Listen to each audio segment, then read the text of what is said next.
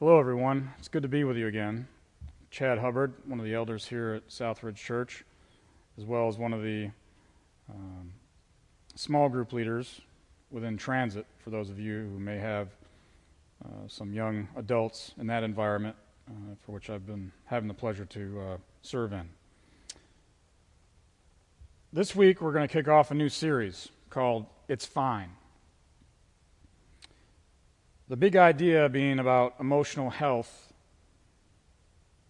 being the beginning of recognizing what you're feeling and then knowing what to do with that feeling, ultimately surrendering yourself to your Heavenly Father. So we're diving back into emotions. We're picking back up where Jeff left off with winning with our emotions. We'll be looking at emotions as a whole. See, we should pay as much attention to our emotional hygiene as we do our physical hygiene.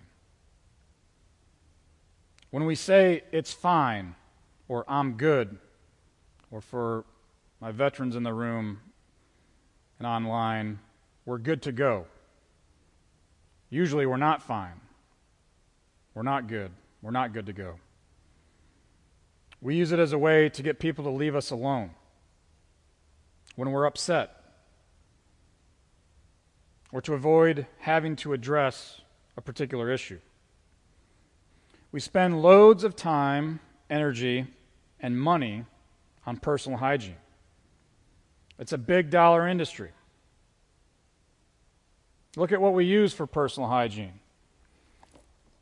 This is just a sampling of what some of us may collect, search for, and spend on that physical or personal hygiene. And this, y'all, is just products for my beard and the tools that go with it.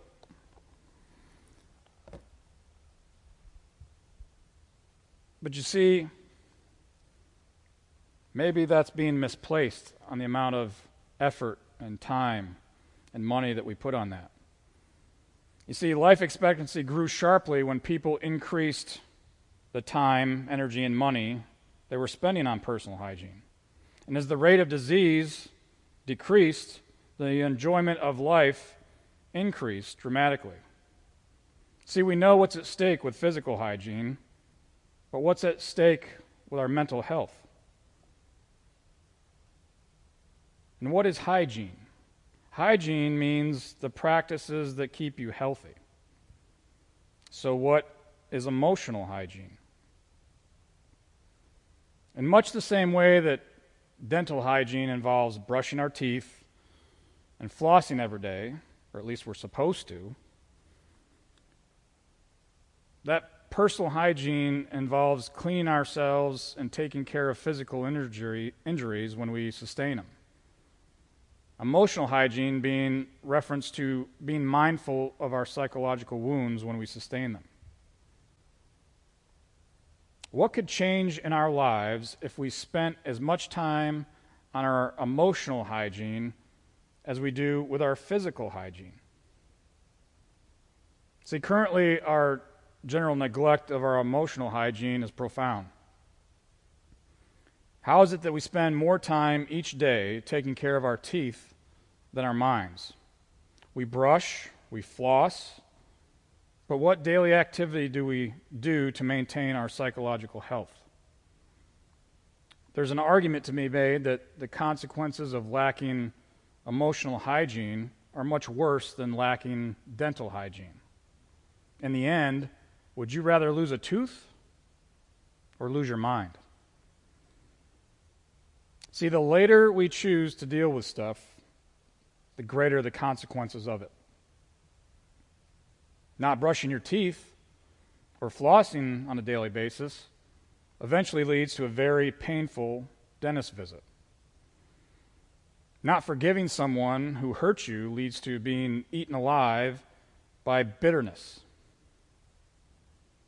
You see, later problems become greater problems. Not budgeting can lead to debt.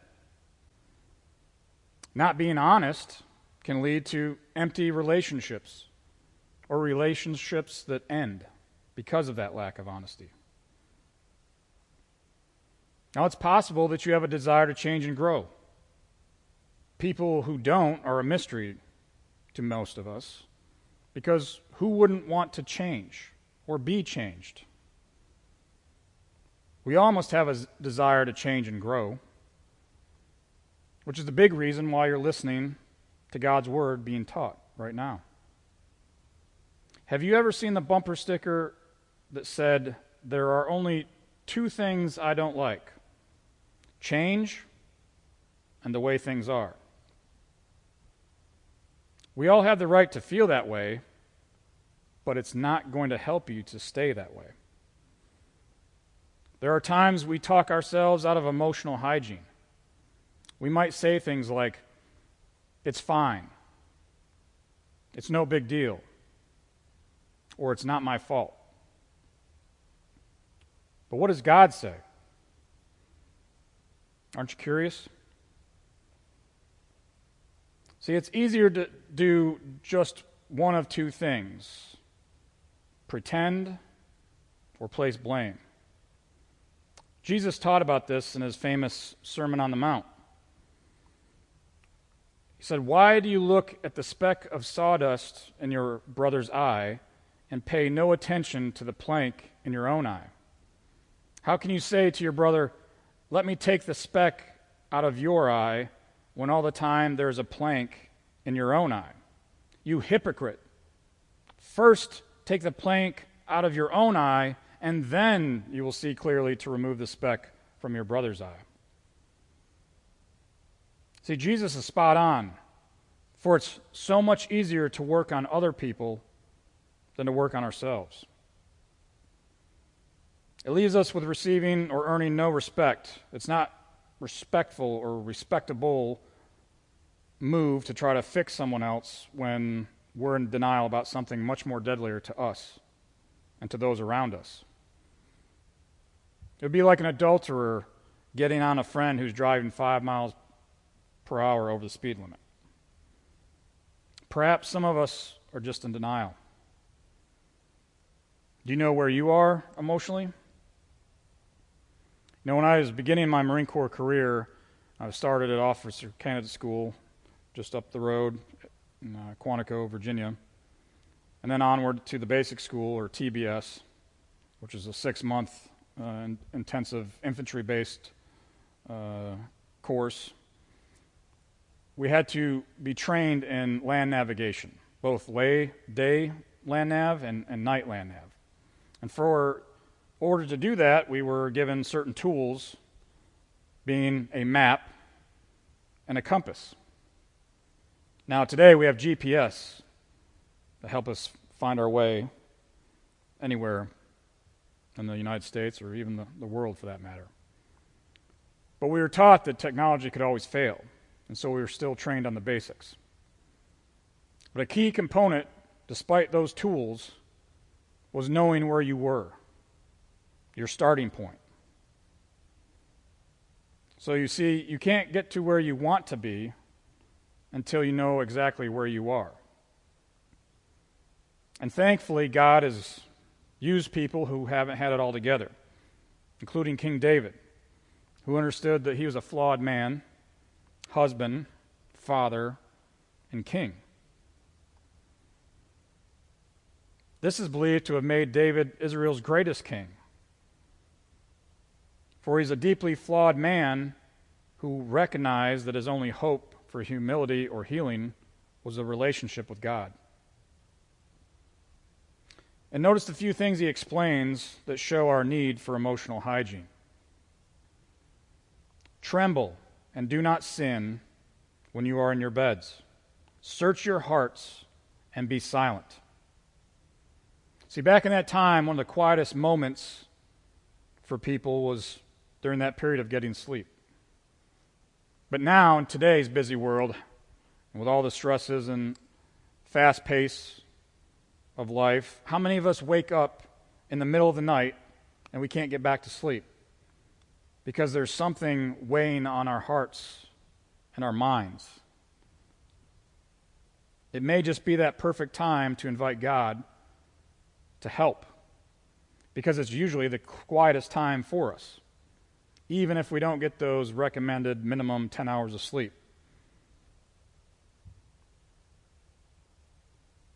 In Psalm 139, verse 23 through 24, it states, "Search me, God, and know my heart.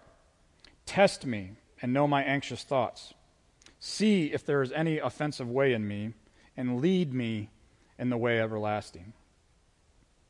Imagine trying to say that prayer on I-95 in rush hour traffic, or the moment you go off on your spouse or child because of something else weighing on your mind. Pay attention to your emotional pain. You see, pain gets our attention. It allows us to see our failings for what they really are and the danger they pose to us and to our souls.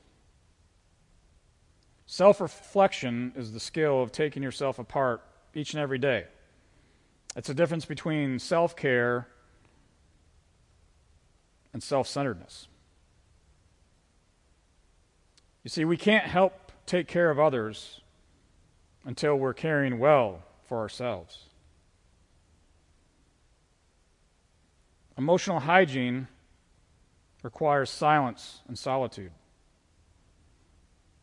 Think about it this way. It takes roughly 15 minutes of boredom for our kids before they get creative. So it's probably going to take you just a few minutes of solitude and silence to get you thinking about what's really there, what's really going on. You see, David is an example to us. He's showing emotional hygiene by leveraging the silence to hear from God. What he does is measures what he's feeling against God's will and God's word. He's praying, God, if it's offensive to you, it's not healthy for me. Arrogant people don't ask questions. Just ask them. They know it all. They can't learn anything, for they know everything. However, humble people do ask questions. They know they don't have everything or know everything there is to know. So recognize your wide range of emotions. It's interesting as we read in the Psalms of David that his range of emotions are very wide. This is very important for men. And when I say men, I'm speaking to all of you. Single, husbands, fathers, coaches. For most of us, especially those of us who grew up in the 70s and 80s, expressing your feelings was not manly. We were taught that real men don't cry. Or we were told, stop acting like a girl. I was blessed to have a father that told me it takes a real man to express his emotions, to share his emotions, not to keep them all bottled up inside. Have you seen a wheel of emotion words? I never had, but I've learned that there's over 100 of them. 100 emotional words, and that's a lot, and can be very messy when not under control. See, half the wheel shows how we feel when our needs are being met. The other half of the wheel shows how we feel when our needs are not being met. But here's what we know to be true. When adults lack an emotional vocabulary, they also lack the skills to regulate themselves in moments of elevated emotion. So, determine what you will do with your emotion. David was willing to surrender that emotion to God and to lead in a way that leads to life, which reflects the nature of God. God's will leads to life, abundant life. So we need to recognize what we're feeling and then know what to do with that feeling. And if we don't know what to do with our emotions, then our emotions will control us. And oftentimes it will lead to us saying or doing things that we can't take back. So if God created us in his image, and he did, we need to first go to him with how we're feeling. He knows what we need to do so that our emotions don't wreak havoc in our lives and for those around us. And it all starts with humility. But he, God, gives us more grace. That is why Scripture says God opposes the proud, but shows favor to the humble. Submit yourselves, then, to God. Resist the devil, and he will flee from you. See, like we learned in Winning with Emotions, Jesus is our high priest who intercedes on our behalf. This is a great reminder that when we come to him asking for help with those emotions that we may not understand, it doesn't lead us down a destructive road used by the devil. God provides us more grace. God provides us with a favor that we don't work for, deserve, or can earn. He simply desires us to live a different kind of life with him leading us. Sometimes we're not content with an aspect of ourselves, or sometimes many aspects of ourselves, and we want to change. But, as is human nature, we don't like change. We don't like that process of change. So we stick with the status quo because it feels easier. It's more safe. But laziness can be a form of pride. After being kicked out of heaven because of pride, the devil weaponizes our resistance to change, our stubbornness, our pride, and our arrogance. When resisting the devil, we are only effective if we are humble and submitted to God's design, plan, and will. So I hope this message resonated with you today, and I will be back in a couple weeks to close out this series, but I'd like to take something beyond the message for you to think about as you head into your next week. But I hope it doesn't end with your week. I hope you apply this in your life and share it with others. So our beyond the message question is, why is going through the process of taking the plank out of your own eye so essential to equipping you to help others remove the speck from theirs? Think on that. Talk about it. And apply it. Let us pray. Dear Heavenly Father, thank you for your teaching. Let us take your lesson and apply it to our lives. Let us not only focus on our physical hygiene, but acknowledge that we must also focus on our emotional hygiene. Let us not delay in this quest, for later problems, as we learned, become greater problems. And let us remember we can't get to where we want to be unless we know exactly where we are. So let us seek out those quiet moments to seek what is troubling us, our hearts and our minds and our soul, and let us seek you to help guide us through that. Let us reach out to you and submit ourselves to you to help guide us through those emotional challenges that we may have. And let us be open to share with others, for you did not design us to do life alone. And that there is strength in asking for help. We lift all this up in your Son Jesus' name. Amen.